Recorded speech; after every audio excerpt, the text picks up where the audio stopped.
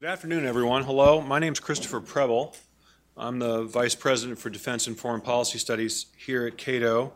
Thank you all for being here. Thanks also to our conference staff here at Cato who help us to run these events and do such a wonderful job. Welcome to those of you watching online at www.cato.org. I should remind myself and all of you to turn off your phones or silence them if you refuse to turn them off, but mine is in fact off.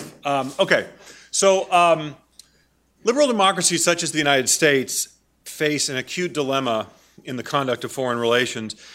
American national interests sometimes require cooperation with repressive, corrupt, or otherwise odious regimes, but close working relationships with autocratic regimes should not be undertaken lightly.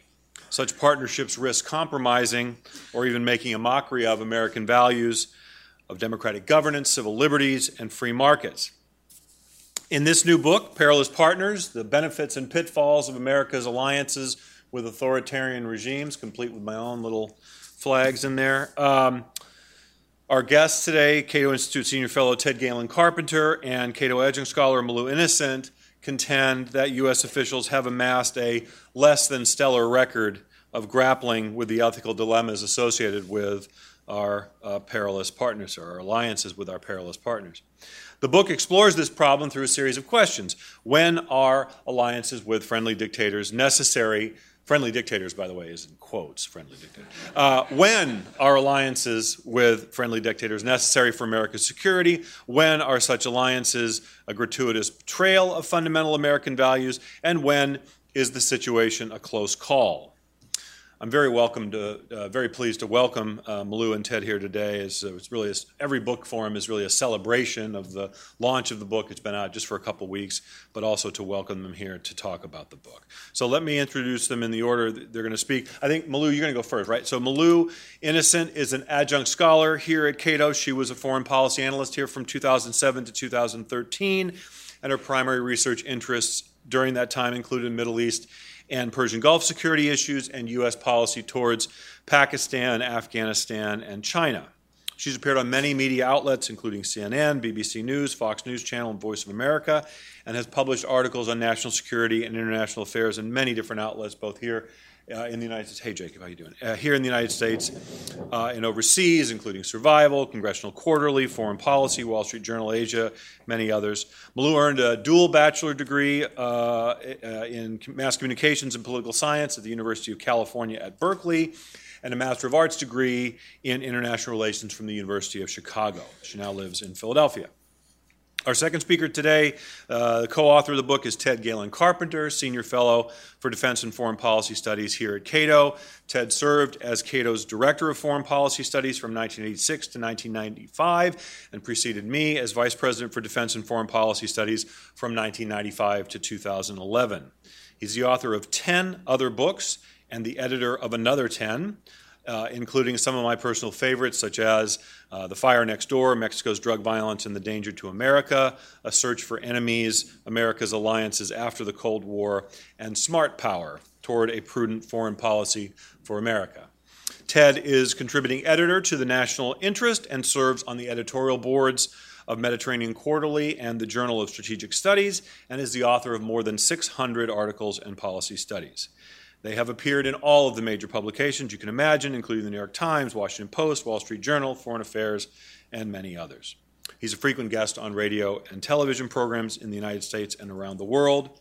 He received his PhD in U.S. diplomatic history from the University of Texas. And with that, Malou, thank you. Wonderful. Thank you so much, Chris. Chris was a very patient editor. That is something he omitted from his introduction. Thank you so much, everyone, for coming. Thank you so much to Jacob and Andrew for being here and for offering comments on the book. I'm going to begin very quickly and just talk about the book itself and how it's organized. In August, CIA Director John Brennan walked back a previous claim that U.S. intelligence agents never work with human rights abusers. Brennan said, and I'm paraphrasing, "We strive to avoid working with individuals who abuse human rights, but in some cases we do because of the vital and critical intelligence those services provide." Director Brennan's comments send two important messages, both of which Ted and I examined in the book Perilous Partners. The first is that U.S. officials are concerned with their connection to human rights abuses. Number two, working with human rights abusers is unavoidable in statecraft. Ted will discuss the second point about why it's unavoidable to work with human rights abusers in statecraft and sort of outline the very general policy recommendations that we provide in the book. What I want to explore with you is the first point, that U.S. officials, and many Americans for that matter, are concerned with our connection to abuses of human rights. And my basic schema is broken down into three parts. The first is hypocrisy. It's a charge we often hear in discussions about U.S. foreign policy, and it's because we see an inconsistency in our values and then in our actions. The second is the humanitarian reasons. When we sacrifice our fundamental values, we see that it comes at enormous humanitarian costs, and as well, it can retard the development of foreign civil societies. And third is counterproductive, in the sense that our alliances with authoritarian regimes, just like other client regimes, can sometimes pull the United States into conflicts divorced from its vital interests. So the first point about the inconsistency and the hypocrisy of U.S. foreign policy. There is a profound disconnect between our professed ideals, the ideals that we revere and pay deference to and we claim make us exceptional, including individual rights, peace, democracy, and the rule of law, and then our underlying behaviors that manifest this policy, be that destabilizing and overthrowing foreign governments, providing financial and military assistance to corrupt and brutal dictators, or underwriting the crimes of monstrous regimes. But what do people really mean when they say hypocrisy? When you say hypocrisy, it means that the United States claims to have a certain set of values and beliefs and doesn't adhere to them in their actions. I think the criticism really is one of a double standard, in a sense that we see an inconsistent application of a certain set of principles for similar situations. And one example of that would be during the Arab Spring, and two examples of that would be Libya and Egypt. As we saw with Libya, the United States condemned Muammar Gaddafi's crackdown on pro-democracy demonstrators, and even premised the 2011 humanitarian intervention on basically humanitarian grounds, in saying that Washington would not stand for brutal dictators suppressing and violently suppressing pro-democracy advocates. Meanwhile, next door in Egypt, we see that even though Hosni Mubarak's 30-year reign of authoritarianism fell, Washington still was offering very tepid criticisms of Cairo's crackdown on both pro-Morsi demonstrators and pro-democracy demonstrators. And that's because since 1978, Egypt has received over $60 billion in U.S. military and financial assistance, over half of that to the purchase of U.S. manufactured weapons and arms. But then also, the United States also considers Egypt an anchor of stability in the Middle East, because it was successfully pulled out of the pan-Arab struggle against Israel. Of course, it's an odd construction in some respects, because Egypt would have the most to lose in any future conflict with Israel. Moreover, the current al-Sisi regime, similar to its predecessors Hosni Mubarak and Anwar Sadat, would of course, through the denial of free speech, it realizes that it can ignore the conditions on aid because they know that U.S. officials will not revoke U.S. assistance. This is a problem of the sort of patron-client ties that we have, and we notice that U.S. aid, unfortunately, underwrites a regime that perpetuates its power through the denial of free speech, arbitrary imprisonment, and other forms of savage repression. So that we see the different standards and applied to one situation and to others, and there are many examples of this both during the Arab Spring and during the Cold War. And certainly this double standard charge, or this hypocrisy charge, can damage our credibility and delegitimize our allies. And even though it's very powerful, it's persuasive, and it's a valid argument to have, it doesn't go far enough in providing an argument for opposing U.S. alliances with authoritarian states. And this leads to my second point, in the sense that we see that when we do harm our values, it doesn't happen in just merely an abstract or philosophical sense, but in truly tangible and heinous ways. When we claim that our values are universal because they apply equally to everyone, irrespective of background, and yet at the same time, we overthrow governments, we provide a prop to the coercive institutions of foreign governments, we assert for foreign people their agency and their self-determination, and it undermines their ability to find out how best to achieve their potential, and it prevents them from asserting meaningful change over their own political systems. One example of this is in Guatemala, similar to Syria, Cuba, Iran, and Congo, and other nationalist independence movements during the Cold War that the United States tried to undermine. In 1954, the United States helped overthrow the democratically elected government in President Arbenz. The agrarian land reform that he imposed nationalized over 1 million acres of land, and he gave it to peasants. Of course, most of that land belonged to a giant U.S. corporation called United Fruit Company. and the United States Army, the United States helped the Guatemalan military replace Arbenz with a pro-American puppet that overturned the program. The coup was called Operation Success, and it led to 3 decades of military rule that slaughtered peasants, tortured regime critics, and burned insurgents alive. At least 200,000 Guatemalans perished after Operation Success. Another example, moving from Central America to South Asia, is Bangladesh. West Pakistan's US-backed military junta maintained the power of ethnic Punjabis in West Pakistan. And what they did is that they ignored and failed to address the underlying socioeconomic grievances of the ethnic Bengalis in East Pakistan. And what became known as the 1971 Bangladesh crisis, West Pakistan used US tanks and planes to suppress Bengali separatists. Journalists estimated that more than 1 million Bengalis were slaughtered in this crisis, and that's the low-end estimate. US officials in India and in Dhaka, in West Pakistan's capital, described West Pakistan's actions as a selective genocide. Henry Kissinger, then National Security Advisor under President Richard Nixon, later acknowledged in his memoirs about the Bangladesh crisis, quote, "There was some merit to the charge of moral insensitivity," unquote. Now, beyond charges first of hypocrisy and, of course, of the humanitarian cost of policy, there's also another problem of backing tyrants, and this is, of course, an issue when it comes to backing any sort of client regime, is that it often pulls the United States into foreign conflicts divorced from its vital interests in security. And 2 examples illustrate this point. The first is Vietnam.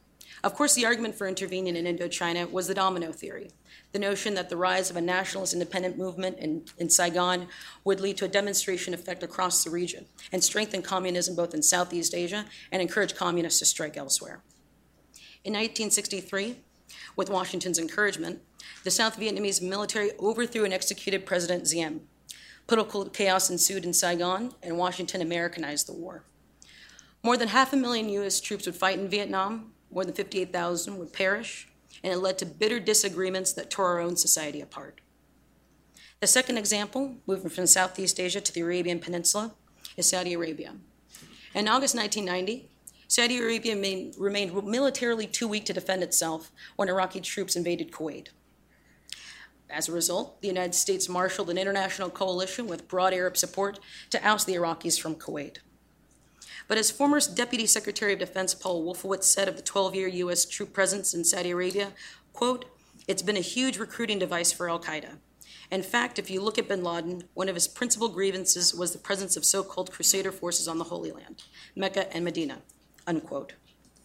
What Wolfowitz was getting at is that Muslims took umbrage with the stationing of U.S. troops on Muslim holy soil. And also, bin Laden actually exploited the fact that Washington supported what he called, quote, "apostate regimes" in Riyadh, Cairo, Amman, Islamabad, and elsewhere. We must remember that Saudi Arabia bans free speech, political parties, and competitive elections. It has very austere social restrictions on religious freedom and women's rights. And it has a barbaric penal system of public floggings, beheadings, and crucifixions. An added problem of the 1990-1991 Persian Gulf War is, again, the idea that we violate our own principles. Again, the double standard charge comes up again, in the sense that the United States claimed that Iraq's invasion of Kuwait was both illegal and a violation of international law. Now, fast forward to 2003, the United States invades Iraq, overthrows Saddam Hussein, and does so without UN approval, again exposing a double standard and how we push other countries around. Let me conclude my remarks by tying these historical examples together.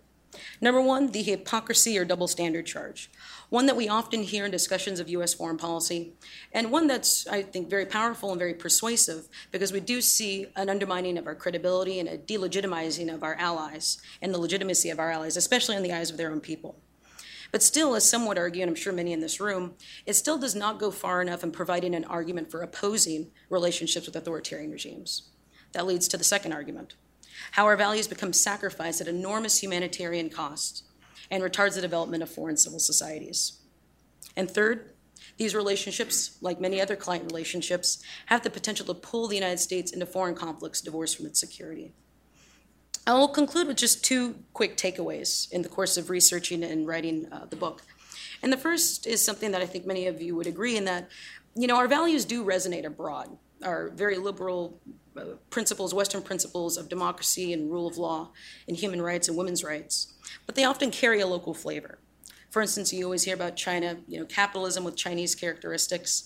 I think the same is true in many parts of the Muslim world, where you find many individuals who like elements of Western liberal democracy, but they also like Sharia law. So it's that conflict. It's what these ideas exist in tension with one another.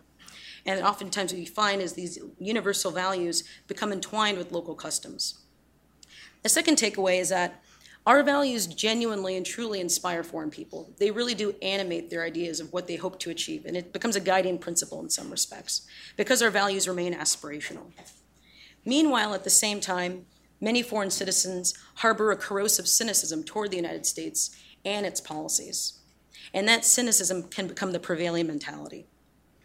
What I found in the course of my research, especially doing a lot of field work in Afghanistan and Pakistan, you talk with people who were, passive supporters of militant groups, yet they also supported the separation of powers and the rule of law. So I think these ideas exist, they coexist in seeming contradiction. And what I've noticed is that when we pay deference to our values and then we breach them through our behavior, it can reduce the likelihood that foreign people will reconcile their own values favorably with our own. Thank you.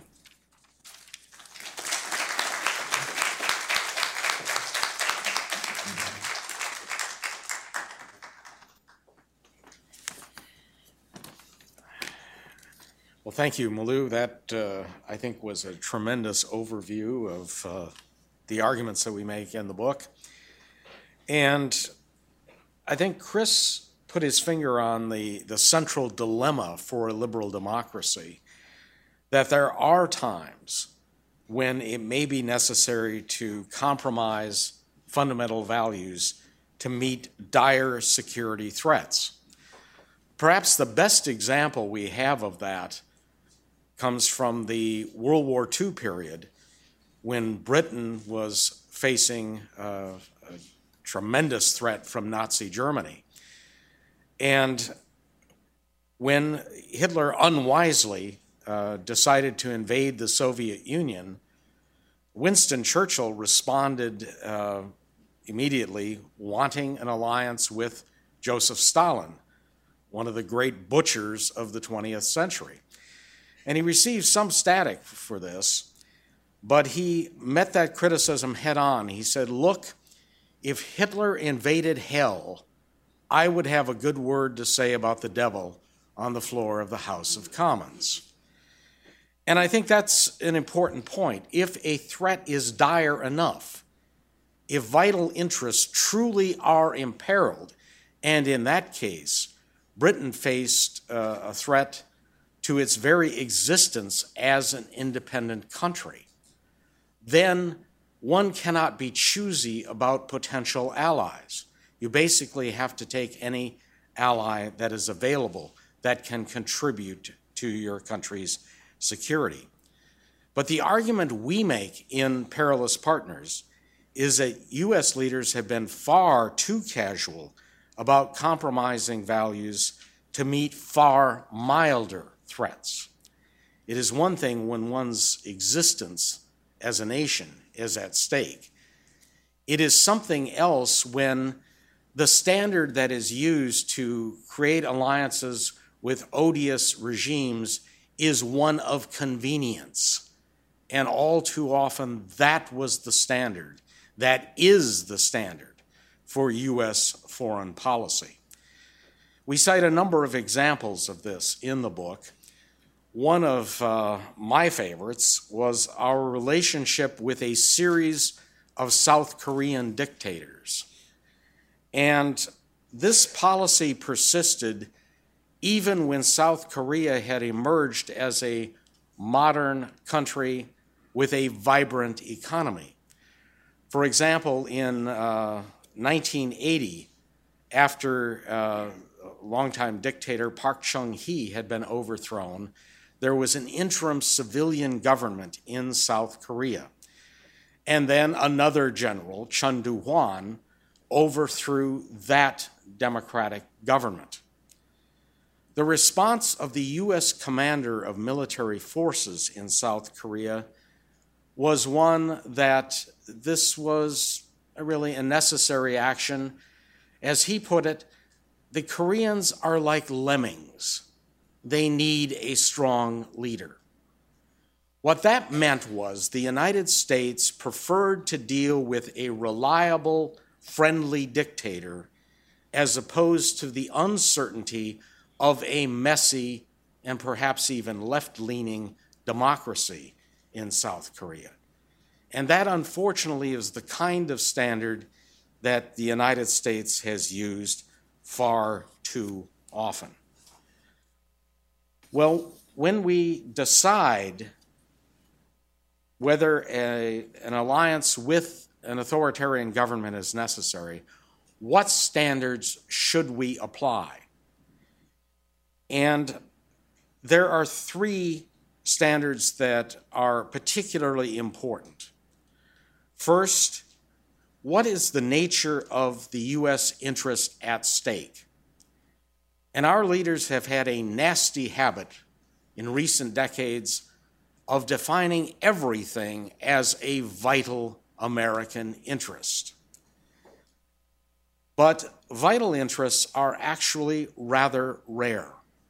We're talking about a set of interests that have direct applicability to the independence and freedom of the United States. When we look at interests in the world, there are several different categories. Vital interests, of course, being the most important. Beyond that, secondary or conditional interests. A third category, peripheral interests. And then the final category, matters that are not particularly relevant to the United States at all. Vital interests, as I said, are quite rare. The United States is without a doubt the most secure great power in history. Not only do we have geographic advantages, namely 2 oceanic moats and friendly and rather weak neighbors in our own hemisphere, those factors combined with the extraordinary military capabilities, the conventional military capabilities that we have, make a large-scale conventional attack on the United States highly improbable. Add to that a nuclear deterrent of several thousand weapons, and the idea of a direct assault on the United States is a relatively remote danger. What about secondary interests? Here you deal with things such as a major disruption in the global balance of power. A secondary interest, I would argue, would be, for example, preventing China from becoming the utterly dominant power in East Asia. That's not a vital interest of the United States. We can still survive quite nicely, even if China became East Asia's hegemon, but we would certainly prefer a different situation. The third category, peripheral interests. Something like the onset of a hostile government in a mid-size country in our own hemisphere. Venezuela comes to mind, where we do have indeed a hostile government in charge of a mid-sized country. And then the fourth category, largely irrelevant matters. Frankly, whether East Timor is well governed or not might be important to the people of East Timor. It should not matter a whit to the United States. Or if we want to take a more pertinent example today, frankly, whether Ukraine or Russia has sovereignty over the Crimean Peninsula is not really a relevant issue to the United States. When we deal with those different categories of interests, it is necessary to make compromises of values when vital interests are at stake. It is utterly inappropriate to make such compromises when only peripheral interests, much less largely irrelevant matters, are at stake. And the toughest call is that second category of secondary or conditional interests. There, some important judgments are required. But again, I think we need a compelling case that secondary interests are jeopardized before we consider compromising our values. The second standard is, how severe is the threat to our interests? Now, this is true when you're dealing especially with vital interests and secondary interests. What we've had, unfortunately, is threat inflation with U.S. foreign policy. It seems like every adversary that gets crosswise with the United States is the next Hitler. In fact, I've suggested that some of the interventionists form a Hitler of the Month club. But you've seen this. I mean, Ho Chi Minh from North Vietnam was the next Hitler in the 1960s. Saddam Hussein, of course, was the long-standing next Hitler from the First Persian Gulf War, when he ceased to be a reliable ally of the United States, a different period in the 1980s, to his eventual overthrow in 2003. Serbia's Slobodan Milosevic was the next Hitler in the 1990s. And of course, today we have two new Hitlers, both Bashar al-Assad, Syria's dictator, and of course, the favorite candidate for the new Hitler Award, Vladimir Putin. But the reality is most adversaries are not Hitlers. Hitler was uniquely menacing because not only was he irredeemably evil, but he had control of one of the great powers in the international system. That happens very rarely, that you get both elements, unadulterated evil and control of a great power. We are not facing that situation today, and we're not likely to in the foreseeable future. The final standard is, how bad is the prospective ally? Are we dealing with just a garden variety corrupt tyrant, or are we dealing with a murderous sociopath? That makes a difference. And obviously the standard needs to be much higher if we're dealing with somebody who enjoys not only imprisoning political opponents, but slaughtering them. A related point is we need to be candid with the American people about the nature of a prospective ally. And there again, our leaders have fallen short of that requirement. They have portrayed thuggish tyrants as noble members of the free world. And that is an insult to the entire concept of freedom and the entire concept of democracy. I'm going to give you a couple of examples of the kind of attitude we should not have in dealing with prospective authoritarian allies. One comes from a man who purported to make moral principles an important feature of U.S. foreign policy, President Jimmy Carter. This comes from a quote during his visit to Iran on New Year's Eve, 1977. In his toast to the Shah, Carter says, and I quote, "Iran, because of the great leadership of the Shah, is an island of stability in one of the more troubled regions of the world. This is a great tribute to you, Your Majesty, and to your leadership, and to the respect and admiration and love which your people give to you." Now, Carter went on to say that we have no other nation on earth, other than Iran, that is closer to us in planning for our mutual security. Okay, so that's at least outlining a pragmatic relationship. But he goes on. He said the cause of human rights is one that is also shared deeply by our people and by the leaders of our two nations. Now, by this time, human rights organizations had amply documented the massive abuses committed by the Shah's regime. And talk about missing signals. Now, this is barely 14 months before the Islamic Revolution overthrows the Shah. And yet Carter is going on about how the Iranian people not only respect the Shah, but love him. This identifies the United States with a brutal, corrupt, tyrannical government. And then we wondered why, after the revolution, you had 1 million people in the streets of Tehran demonstrating and shouting, "Death to America." That resentment had built up over a quarter of a century, and it exploded.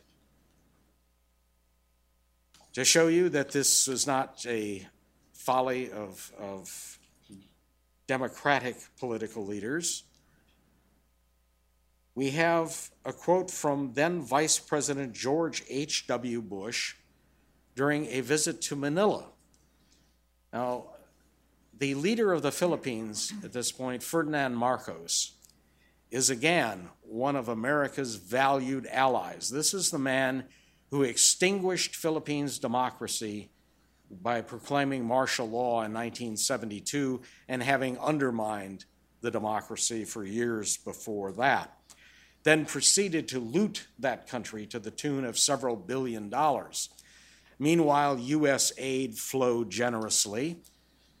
And I've said that the only real beneficiaries of U.S. aid to the Philippines was the international shoe industry, given Imelda Marcos's collection of several thousand shoes.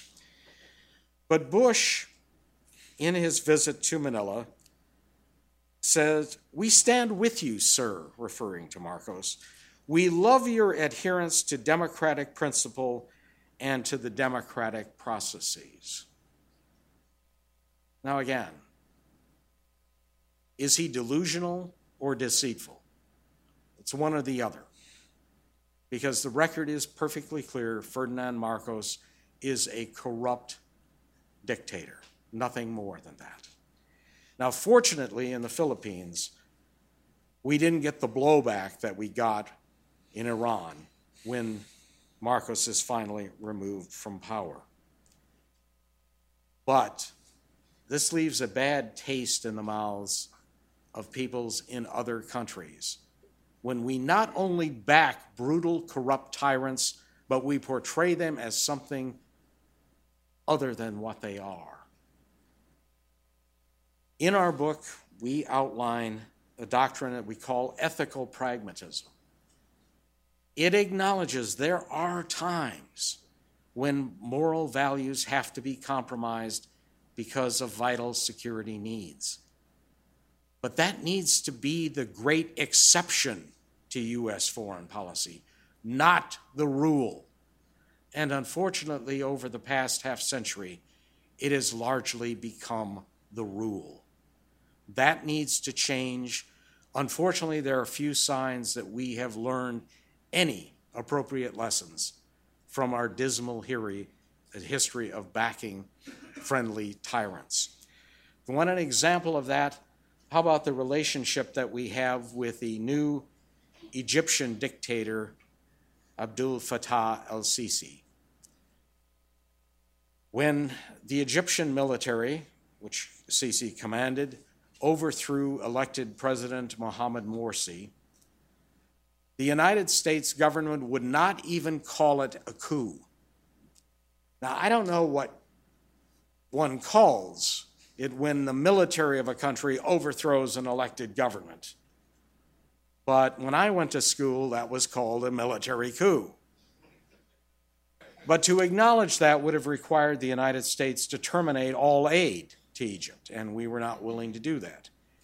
And in fact, with a barely decent interval, aid has continued to flow, including generous military aid. Meanwhile, the Sisi government has imprisoned more than 1,000 demonstrators, killing hundreds, and has created a cult of personality around Sisi that is impressive by almost any standard. In fact, I had a colleague there who had been to North Korea on a couple of occasions before. And he said what he saw in Cairo reminded him of nothing so much as the cult of personality around the Kim family in North Korea. This is our new ally, one who has received extensive praise in the Republican presidential debates as a good friend of the United States. I think the point that we make here, and certainly with respect to the Saudi royal family and its record of beheading critics, and with the new Sisi dictatorship, is the United States has no need for friends like that, and we certainly should not want friends like that. No decent democratic country should. Thank you.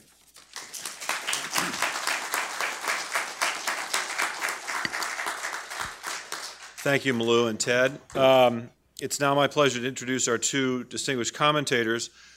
Jacob Heilbrunn is editor of the National Interest, the newest edition of which arrived yesterday. I should point out it includes a lead essay by Jacob, as well as an article by Ted Carpenter that draws on some of the themes from Perilous Partners. Check it out.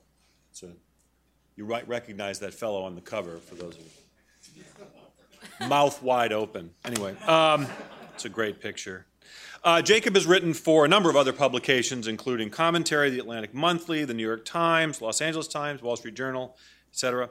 The Chicago Tribune called his 2007 book, They Knew They Were Right, The Rise of the Neocons, a fast-paced, edgy profile of the intellectuals whose views about Islam in the Middle East came to dominate foreign policy after 9/11. Another reviewer praised Heilbrunn for adroitly surveying the movement's history from the Trotskyist alcoves of the City College cafeteria up to the present day. That's They Knew They Were Right. Jacob was a Japan Society Fellow in 1998. In 2007, he won the IJP's George F. Kennan Commentary Award for his article, Ami Go Home. He is a graduate of Oberlin College. And our second commentator today is Andrew J. Bacevich, Senior Professor Emeritus of International Relations and History at Boston University and a former director of BU's Center for International Relations. He previously taught at Johns Hopkins University and at West Point, where he graduated in 1969. He holds a PhD in American Diplomatic History from Princeton. With the U.S. Army, Andrew served during the Vietnam War and held posts in Germany and the Persian Gulf. He retired as a colonel in the early 1990s. He's the author of a number of books, including Breach of Trust, How Americans Failed Their Soldiers and Their Country, The Limits of Power, The End of American Exceptionalism, and The New American Militarism, How Americans Are Seduced by War. He's written for a number of publications as well, including The Atlantic, Foreign Affairs, and The New York Times, and he's a member of the Council on Foreign Relations. And I learned just today that Andrew has a new book coming out in April, America's War for the Greater Middle East, and I look forward to welcoming him again to Cato to talk about that. But first, Jacob. Please at the podium. It's easier for people watching. Well, I really appreciate the opportunity to speak here and had the pleasure and privilege of publishing Ted's article in our new issue, as Chris just mentioned. As a congenital contrarian, I found myself listening to the presentations and trying to figure out what were the weak points. And it struck me that the emphasis on moralism I found quite fascinating in both presentations, because I myself came from a more neoconservative background initially as a child and student, and then working at both the National Interest and the New Republic magazine. And one of the dominant themes back then was an emphasis on moralism and human rights. Now, it expressed itself in a diametrically opposed manner to that which Ted has outlined today.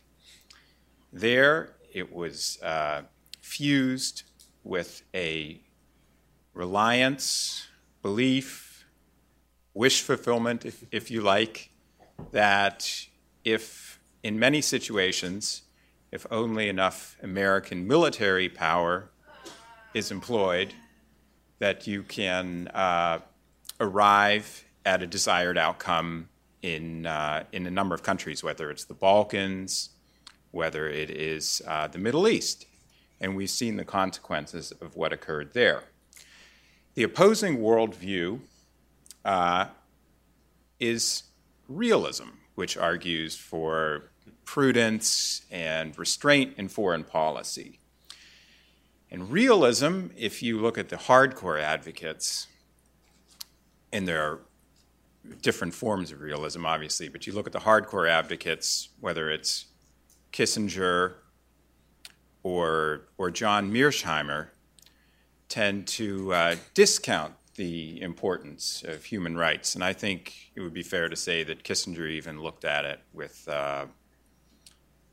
some disdain when he was in office. And it wasn't simply directed toward Bangladesh. It was also the whole thrust of Senator Henry Jackson pushing human rights as an agenda against the Soviet Union. So I guess I find it fascinating that Ted is attempting, which comes out a little bit towards the end of the article he wrote for us, and I haven't read the whole book, so I assume it's also there, where he takes issue with Kissinger and says that this starkly realist approach is insufficient in American foreign policy. But I still think that even there is still a bit of a disjunction in the presentation that I would like to try and flesh out a little bit, which is that Ted, on the one hand, was very dismissive of the demonization of Vladimir Putin and others, which does occur. They are inflated into Hitler's, as we saw Hillary Clinton a few months ago compare the annexation of Crimea to Hitler marching into the Sudetenland.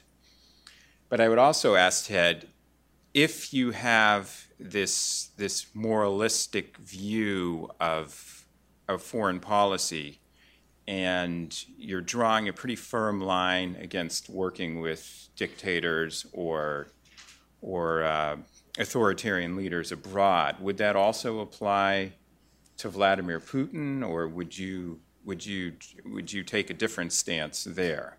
I'm curious about that.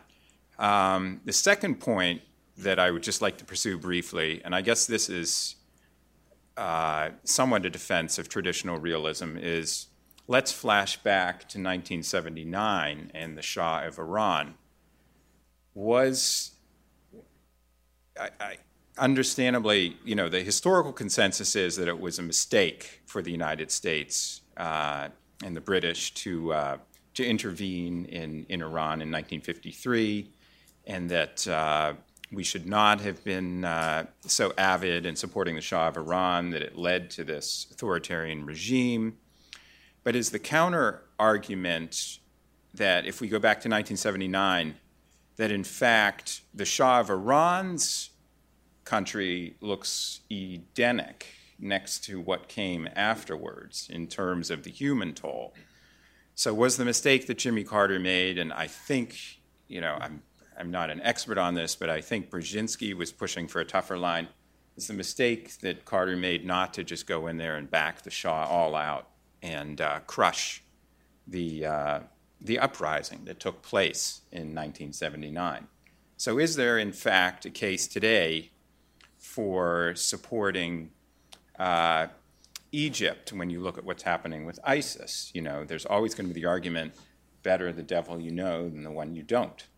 And so I'm curious how both of you would address that, because I think someone like Kissinger or other critics might say that, this is all fine in the abstract, but when you deal with the actual messy world of foreign policy, you don't really have the luxury of defining your friends and partners as cleanly as you would like. So those are the 2 points I would be curious to hear you address. Thank you, Jake.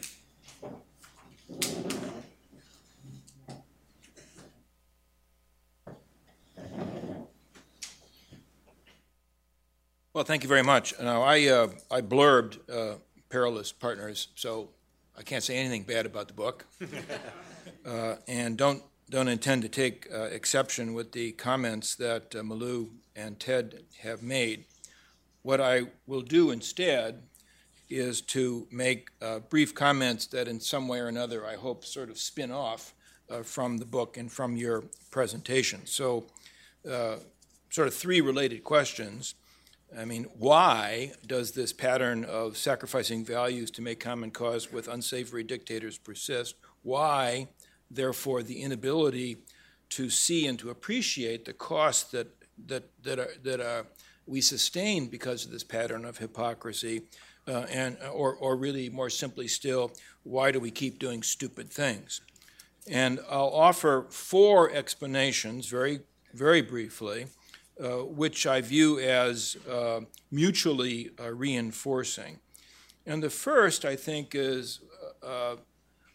relates to the deeply pernicious impact of the national security apparatus, which is so deeply invested in maintaining the broader status quo of U.S. national security policy. I refer to national security apparatus. I'm certainly including the Pentagon, the intelligence agencies, elements of the military-industrial complex, certain think tanks, albeit not this one, and even some academic programs. I mean, for all of them, and forgive me for being cynical, but there is money to be made, there are careers to be advanced, there are votes to be won, and those very practical and immediate considerations, I think,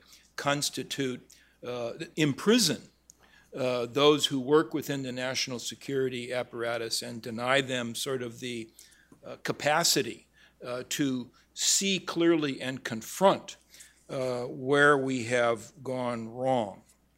Second explanation, maybe it overlaps with the first, but what I see is this astonishing absence of imagination at the upper levels of what we call our policy elite, where it seems to me people simply accept as given the absence of any alternative choices. I mean, I guess it's Ted who mentioned the Marcos thing, and the national security state was absolutely committed to the notion that there was no alternative to supporting the Philippines and by extension supporting Marcos.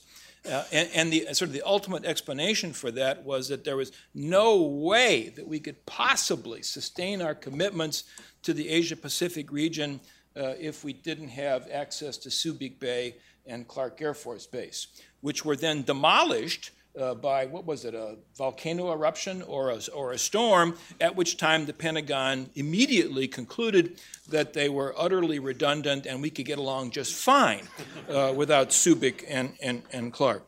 So there's this absence of imagination, and I have to say, I saw this in spades last week when Secretary of Defense Ashton Carter was making an explanation for why it's now become necessary to continue the Afghanistan war that was begun by the Bush administration in 2001, inherited by the Obama administration when it came into office, and now will continue into the presidency of whoever it is that succeeds President Obama.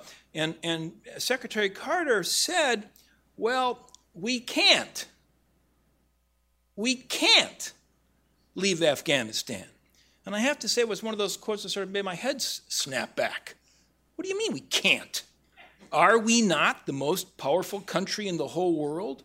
Is Afghanistan not, relatively speaking, not meaning to offend any Afghans in the room, relatively peripheral in terms of the larger sort of geopolitical structure? How can it be that we can't leave Afghanistan? And I think this is an example of this paralysis and absence of imagination that also helps to explain why we keep doing stupid things. Third point is the disengagement of the American people. I mean, we live at a time where few Americans actually perceive themselves as having any substantive, immediate stake in U.S. foreign policy. I've written about this. I think part of it has to do with the abandonment of the tradition of the citizen soldier and the embrace of the all-volunteer professional military. But there's also an absence of awareness about the fiscal or economic, the opportunity costs that stem from failed and misguided policies. So why does the national security state get away with its commitment to the status quo? Why do we have people like Secretary Carter who are so utterly lacking in imagination? It's in part because the American people let them all get away with it. And that's a pretty sad commentary on our democracy. Last point, and to me, in a sense, the overarching point, is the persistence of a narrative of history, and in particular, a narrative of the 20th century that sees that element of the past as a story of how the world was saved through the exercise of American global leadership. Now, that narrative, in my judgment, is at best simplistic. It is misleading. And quite frankly, if you want, in a sense, the ultimate explanation for why we do stupid things, it may well be our inability to think clearly and critically about the reality of world history in the 20th century and American history. So some of the issues that Malou was, no offense, nothing you said came as a surprise in the sense that the coup, overthrowing the government of Guatemala, mostly on behalf of the United Fruit Company, albeit informed to some degree by an excessive concern about the possibility of communist incursions into Central America. Why would we care? Because we did at the time. I mean, as that episode has vanished from our common understanding of 20th century history. Our common understanding of 20th century history is how the Anglo-Americans joined together, Roosevelt and Churchill, Soviets are marginalized in this thing, to liberate the world from in its darkest hour, that then leading to yet another Anglo-American partnership in order to defeat the threat posed by the Soviet Union. I'm being sarcastic in the way I describe it. But I'm not sarcastic when I say that that's the narrative that is omnipresent in our politics, is reiterated over and over again by our political leaders, is reinforced by our popular culture, and makes it, therefore, exceedingly difficult, if not impossible, to view the past with the sort of realistic, pragmatic, critical eye that would make it possible for us to identify some alternatives and therefore make us less stupid. Thank you very much.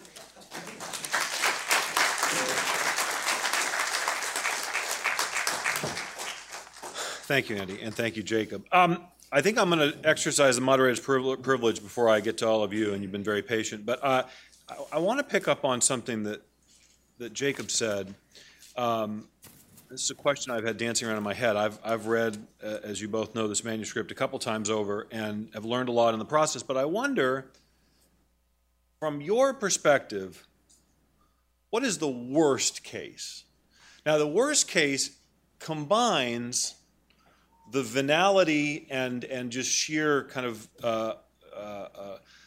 lowness, I'm struggling for the appropriate adjective here, of one of our perilous partners, relative to the small to non-existent benefits that we derived from the alliance, right? So we can think of an instance where was the Shah worth it relative to the alternatives? Was Sisi worth it relative to Morsi, or Mubarak relative to Morsi, relative to Sisi? But to Morsi, what I said.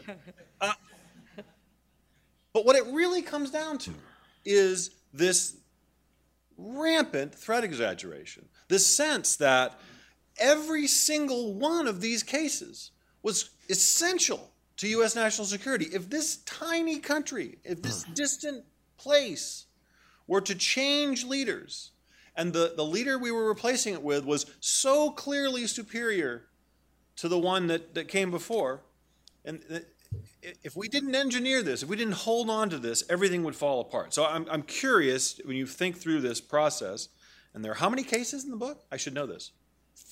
15, 14, 15? About 14, About 14. with the different countries. Right. Yeah. In your opinion, which one is the absolute worst that combines the least benefit for the most harm to our reputation? I would say one that was very briefly touched on would be Jean-Claude and Francois Duvalier in Haiti. That is an example of grotesque rapaciousness of a country that was of no vital security interest to the United States, and yet we see time and time again throughout the decades of just the utter and brutal repression of the Haitian people. Okay.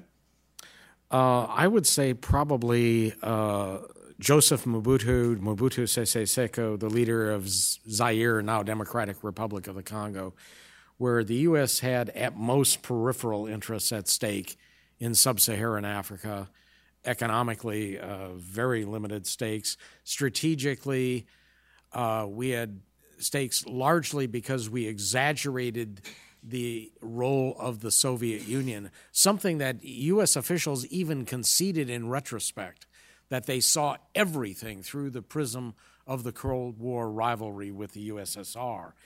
And it led us to back an utterly corrupt, brutal tyrant that murdered political opponents and looted his country to the tune of billions of dollars.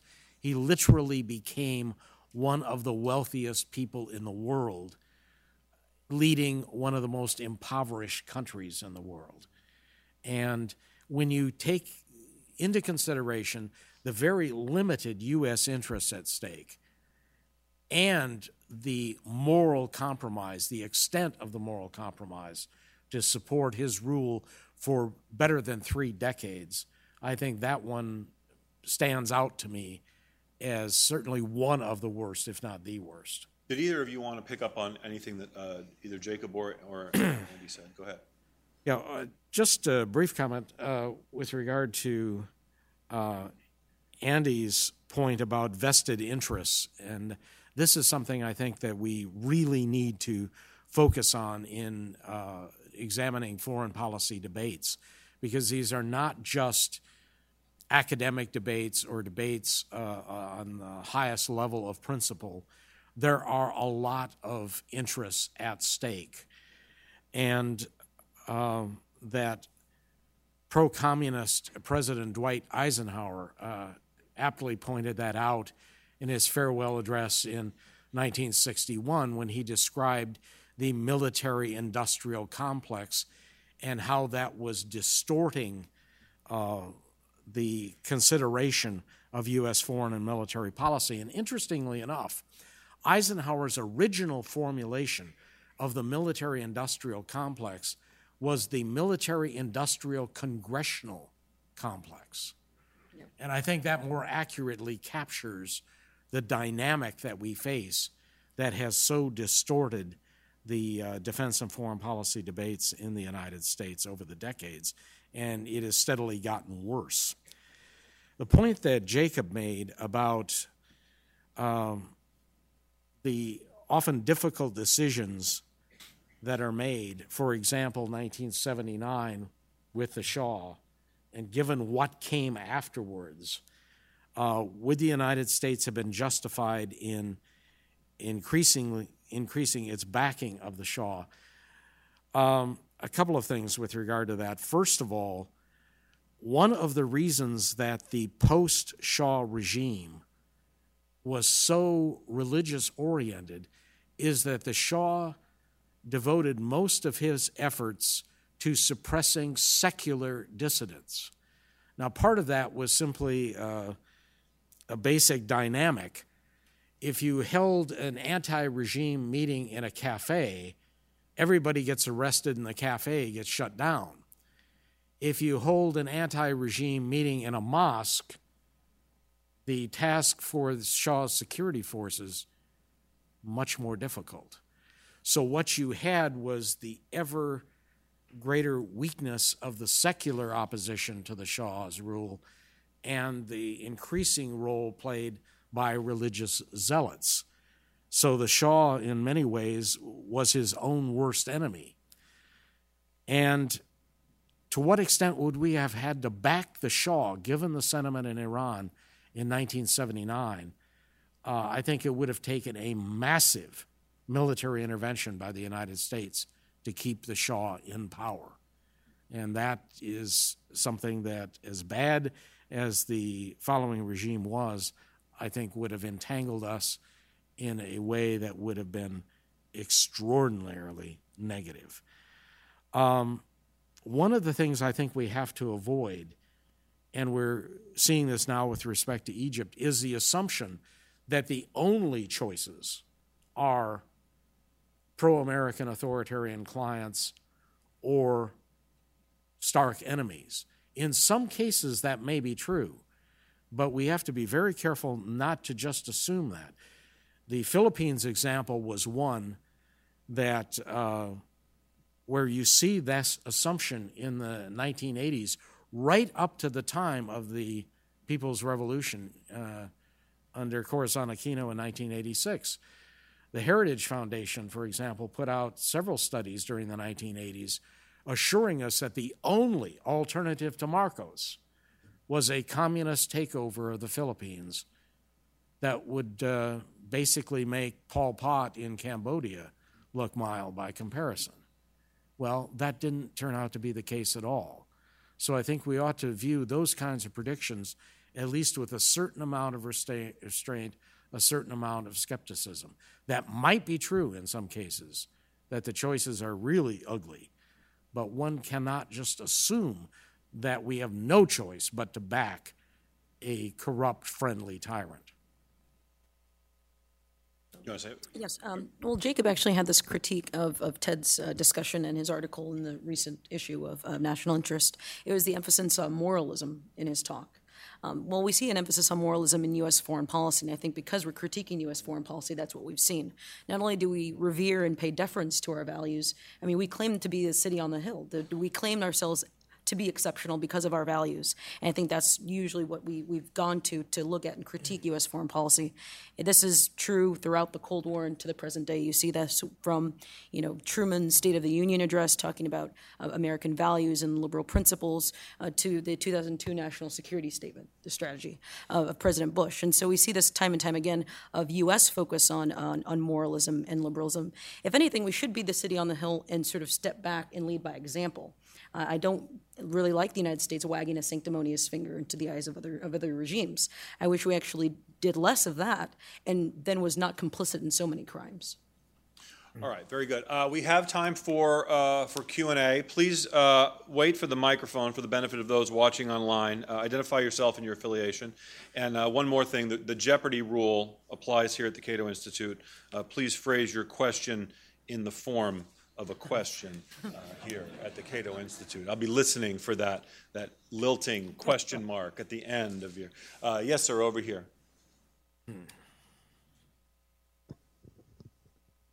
Hi, so I'm Jim Lowen. I wrote a book, Lies My Teacher Told Me. My claim to fame is that I've read more American history textbooks than any other living person. It was a near-death experience and for high school. And I think that's related to particularly the points made by Andrew Bacevich. I may have pronounced your name wrong. I don't know how to pronounce it.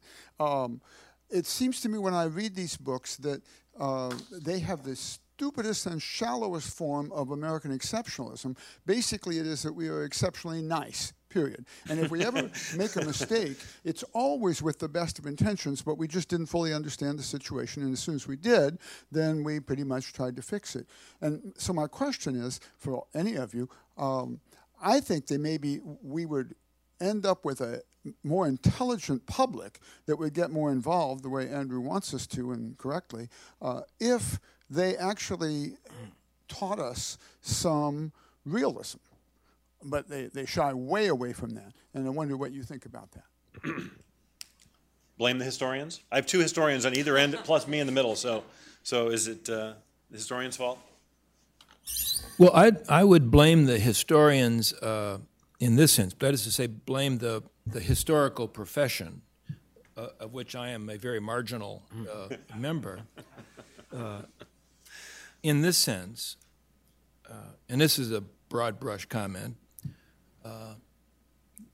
since roughly the 1960s, the profession of history, academic history, has moved in pretty powerful ways away from what people meant by history in an earlier age. Up to the 1960s, history meant political history, military history, diplomatic history. It's not that those sub-disciplines no longer exist on college campuses, but they've become substantially marginalized. They're far lower in the hierarchy of what counts and what's valued inside the profession. And what that means is that the narrative of political and diplomatic and military history that is offered to the public tends to be offered by people who have some kind of an axe to grind, or I should say, of some kind of a position to support. Here I'm pointing in particular to politicians, or to historians who may well be exceedingly talented as storytellers, but who sell a hell of a lot more books than I ever have, but whose stories tend to affirm American exceptionalism, American triumphalism, a narrative of the 20th century as basically good news because we came out on top. So we blame historians, the professional historians, in the sense that de facto they let the portrayer, the falsifiers of history, if I may make that judgment, in a sense get away with it, because the professional historians tend to be far more preoccupied with issues related to gender and class and so on. I'm waving my hands, and that suggests that I'm being dismissive. I don't mean to be. Those are all certainly valued and valuable subjects, but they have tended to shift the focus away from the things that inform our debate, at least about foreign policy. Ted, do you want to weigh in on this? Yeah. Yeah, as a historian, I'll defend the profession to some extent. However, I admit that any profession that, for example, considers Woodrow Wilson one of the near great presidents, given the damage that he did to civil liberties in the United States and to the international system, we are still living with problems that he helped originate. A profession that gives him high marks obviously has some major deficiencies. But I think for the debasement of foreign policy debates in the United States, I would put greater emphasis on the news media in the United States and the terrible job that the media have done. Among other things, the demonization of selected foreign leaders, the portrayal of complex struggles as nice, moralistic melodramas with an innocent victim, a pernicious, Snidely Whiplash-like aggressor, and then the United States as Dudley Do-Right of the Mounties coming to the rescue.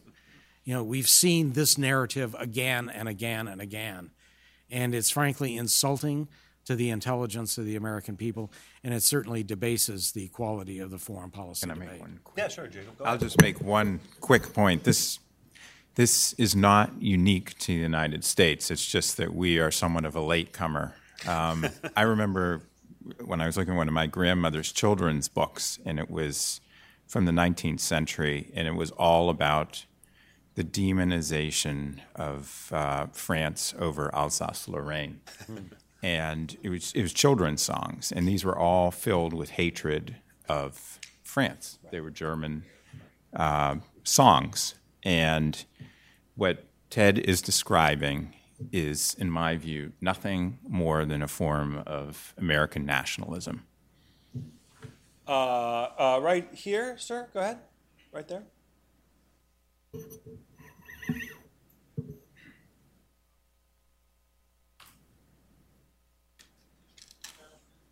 Yep. Go ahead. Really loud. Robert Perry, and intelligence to that as well. My question is,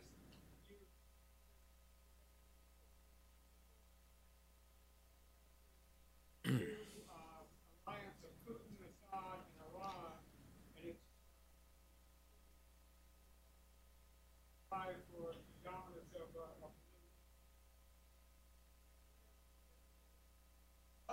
Yeah. 3/4 to Europe. So what's the view that you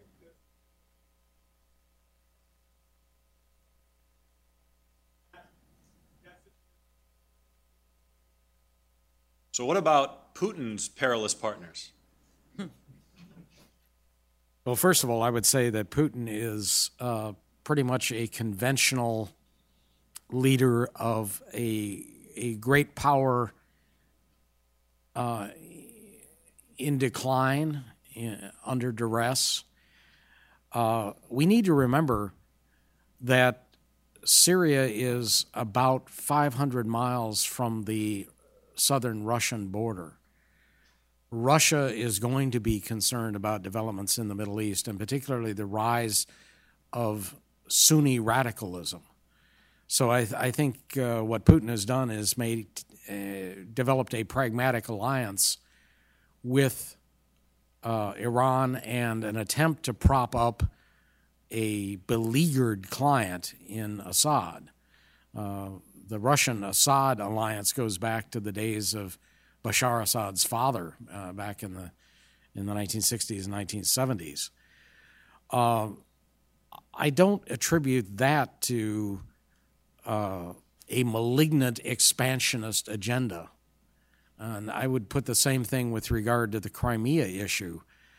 I find it amusing that a lot of Americans, and especially American conservatives, seem to regard the arbitrary decision of the General Secretary of the Soviet Communist Party, Nikita Khrushchev, with reverence. This is when Khrushchev in 1954 transferred ownership of Crimea from Russia to Ukraine, when Crimea had been part of Russia since 1782. Now, nobody knows exactly why Khrushchev did this, maybe to assuage his guilt from his days when he was the head of the Ukrainian Communist Party, or maybe he was just drunk. Nobody really knows. But the Russians were unhappy about this when the Soviet Union dissolved, and all of a sudden a key strategic locale was suddenly now under the jurisdiction of a foreign country. Again, this is different from the kind of malignant global expansionism that we saw with communism during the Soviet era. Putin is not a nice person. I think we need to have a limited relationship with him. But I don't think anybody's talking about an intimate alliance between the United States and Putin's Russia. So there's a difference between working with an authoritarian government for limited, defined purposes and crawling into bed with an authoritarian regime, like the way we do, for example, with the Saudi royal family. Right here? We got a working mic now? Go ahead. Yeah, my name's Stephen Keat. I'm a retired Foreign Service officer. You were speaking particularly in terms of state actors or relationships with different governments around the world. What about in particular international terrorists. And putting aside the question of whether or not we have taken actions in the past that have caused terrorists to target the United States, the fact that there are terrorist groups trying to get at us today, I'd appreciate if you'd address how you feel we should go about doing that and whether or not that is something that would justify alliances with leaders that you find unsavory. Thank you. Ted, thanks you for that question, and it was not planted. Again, there may be occasions where a limited working relationship with an authoritarian regime to meet a terrorist threat is justified. However, we have to be very, very careful that backing such regimes enthusiastically can help create additional terrorists. Also,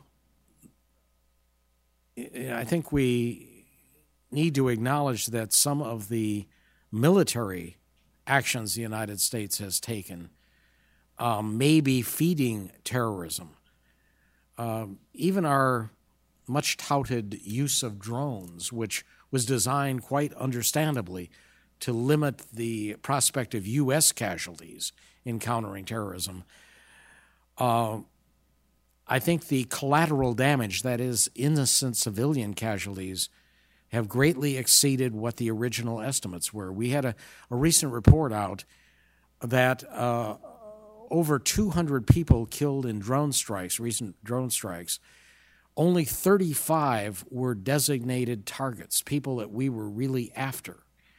Well, you have to ask, what is the reaction of the families and friends of the other 170 innocent people who were killed by drone strikes? Have we now turned all of those friends and extended family members into enemies of the United States? People who will now support terrorist actions against the U.S. This is a very complex topic, and it's one I think we have to think through very, very carefully about our relationship with authoritarian allies, but also the very military strategies that we're using to counter terrorism. Right.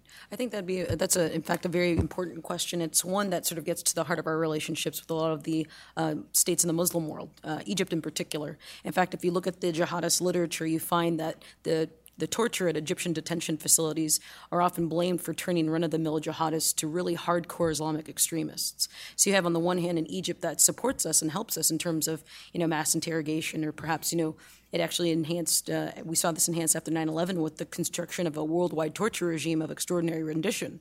And so it helps us in some respects, but then it also harms and facilitates the rise of terrorism and really creates a moral force behind it. I think that's sort of the intricacy and the difficulty that Ted laid out.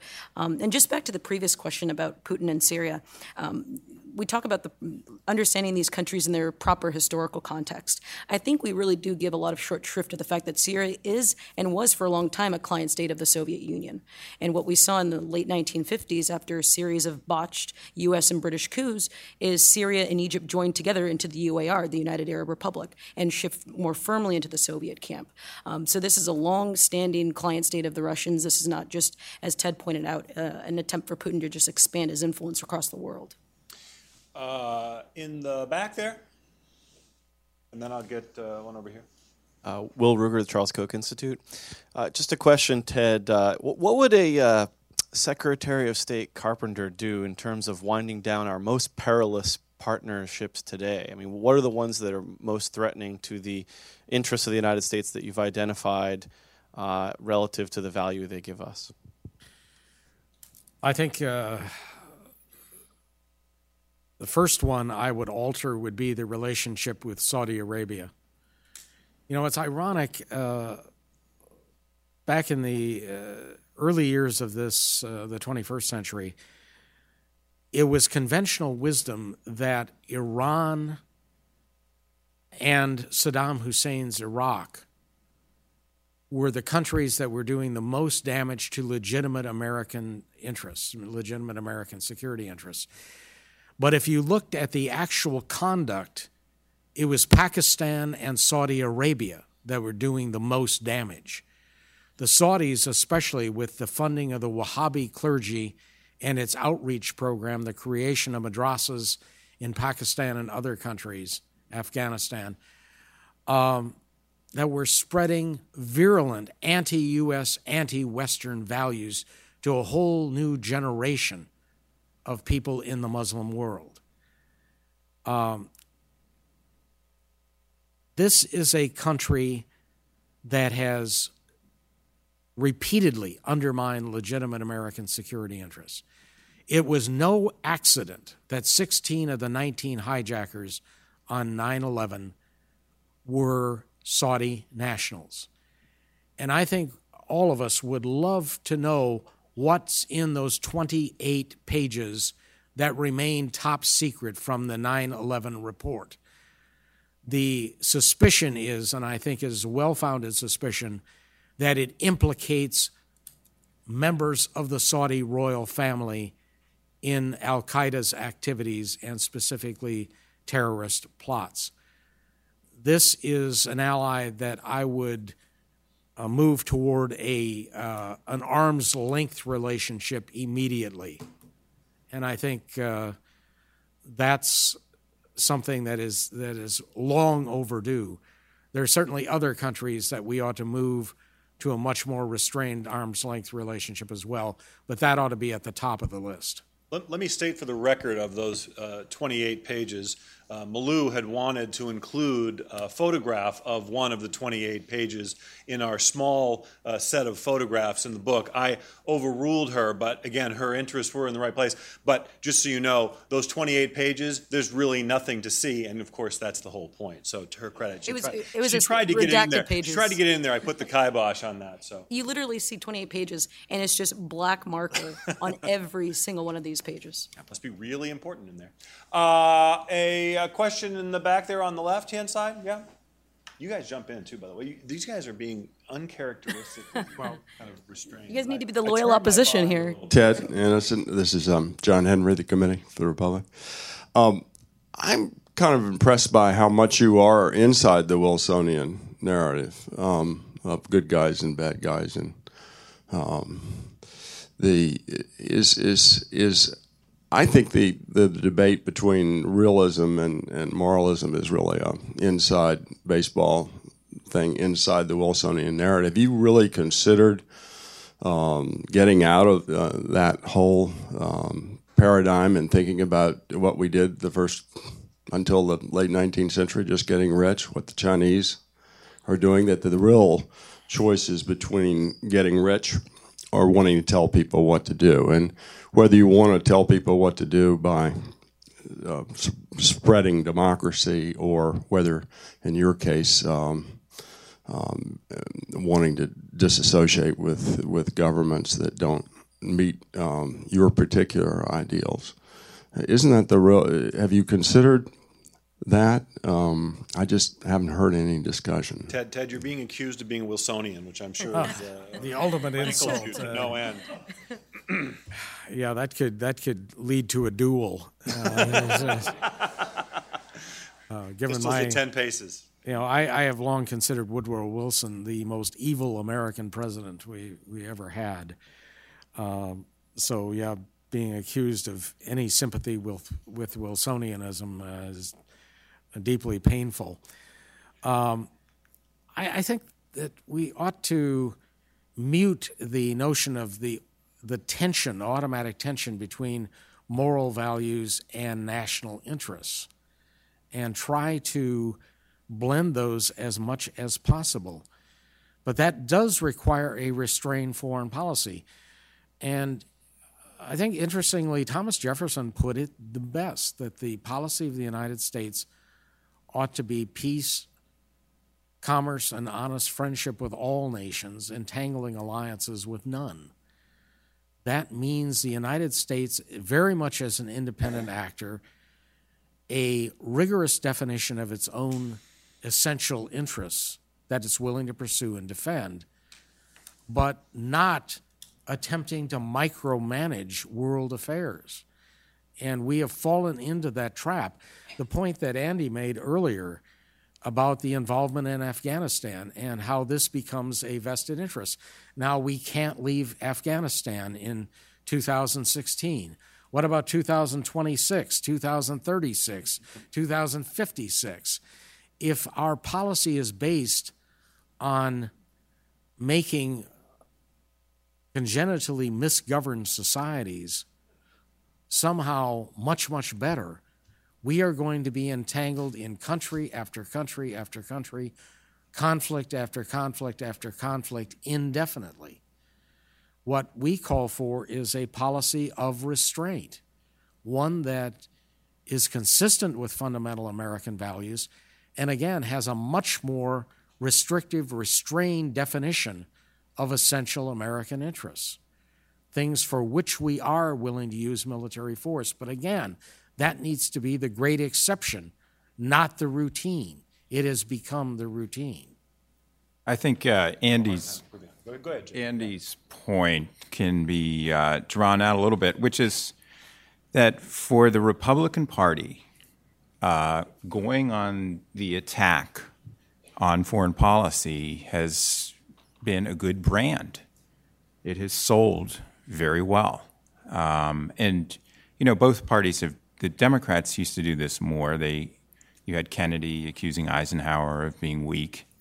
The way to project yourself in the American system, clearly, and the Republican Party has embraced this wholeheartedly now in trying to portray Obama as Jimmy Carter or worse. It's sort of a playbook that they go to over and over again. I'm not convinced that it will work in this election cycle, but I do think it explains why Obama is not leaving Afghanistan or sticking to his plan. He's already defied the national security establishment in Syria. I mean, absent Obama, we'd be bombing there. Who knows what we'd be doing. We would have tried to enforce a no-fly zone. I think most of the Republican candidates just came out for a no-fly zone. So for the GOP, it's very clear what the strategy is, and Hillary Clinton wants to insulate herself, so she's not going to deviate one iota on pursuing a hawkish foreign policy, at least during the run-up to the election. So I think, as long as it sells to the American public, or as long as it's perceived as selling, we are stuck on automatic pilot.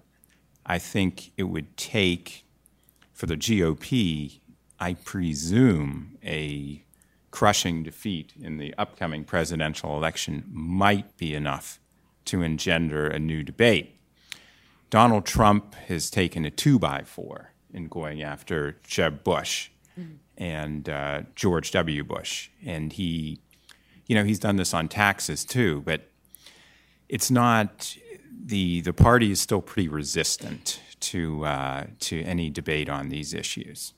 I also I was thinking I'd be remiss if I did not congratulate Ted and Malou on their title. It could potentially sell very well on Amazon if you drop this stuff about American foreign policy and make it sound like a relationship book.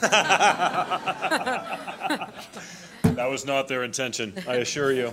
The original title Andy or Malou, do you have anything else to add? The original title was Dubious Partners. Yeah, right, Dubious Partners. So, which also could be a bad romance novel. All right, I want to thank you all for coming. Please join me in thanking Ted and Malou and Andy and Jacob.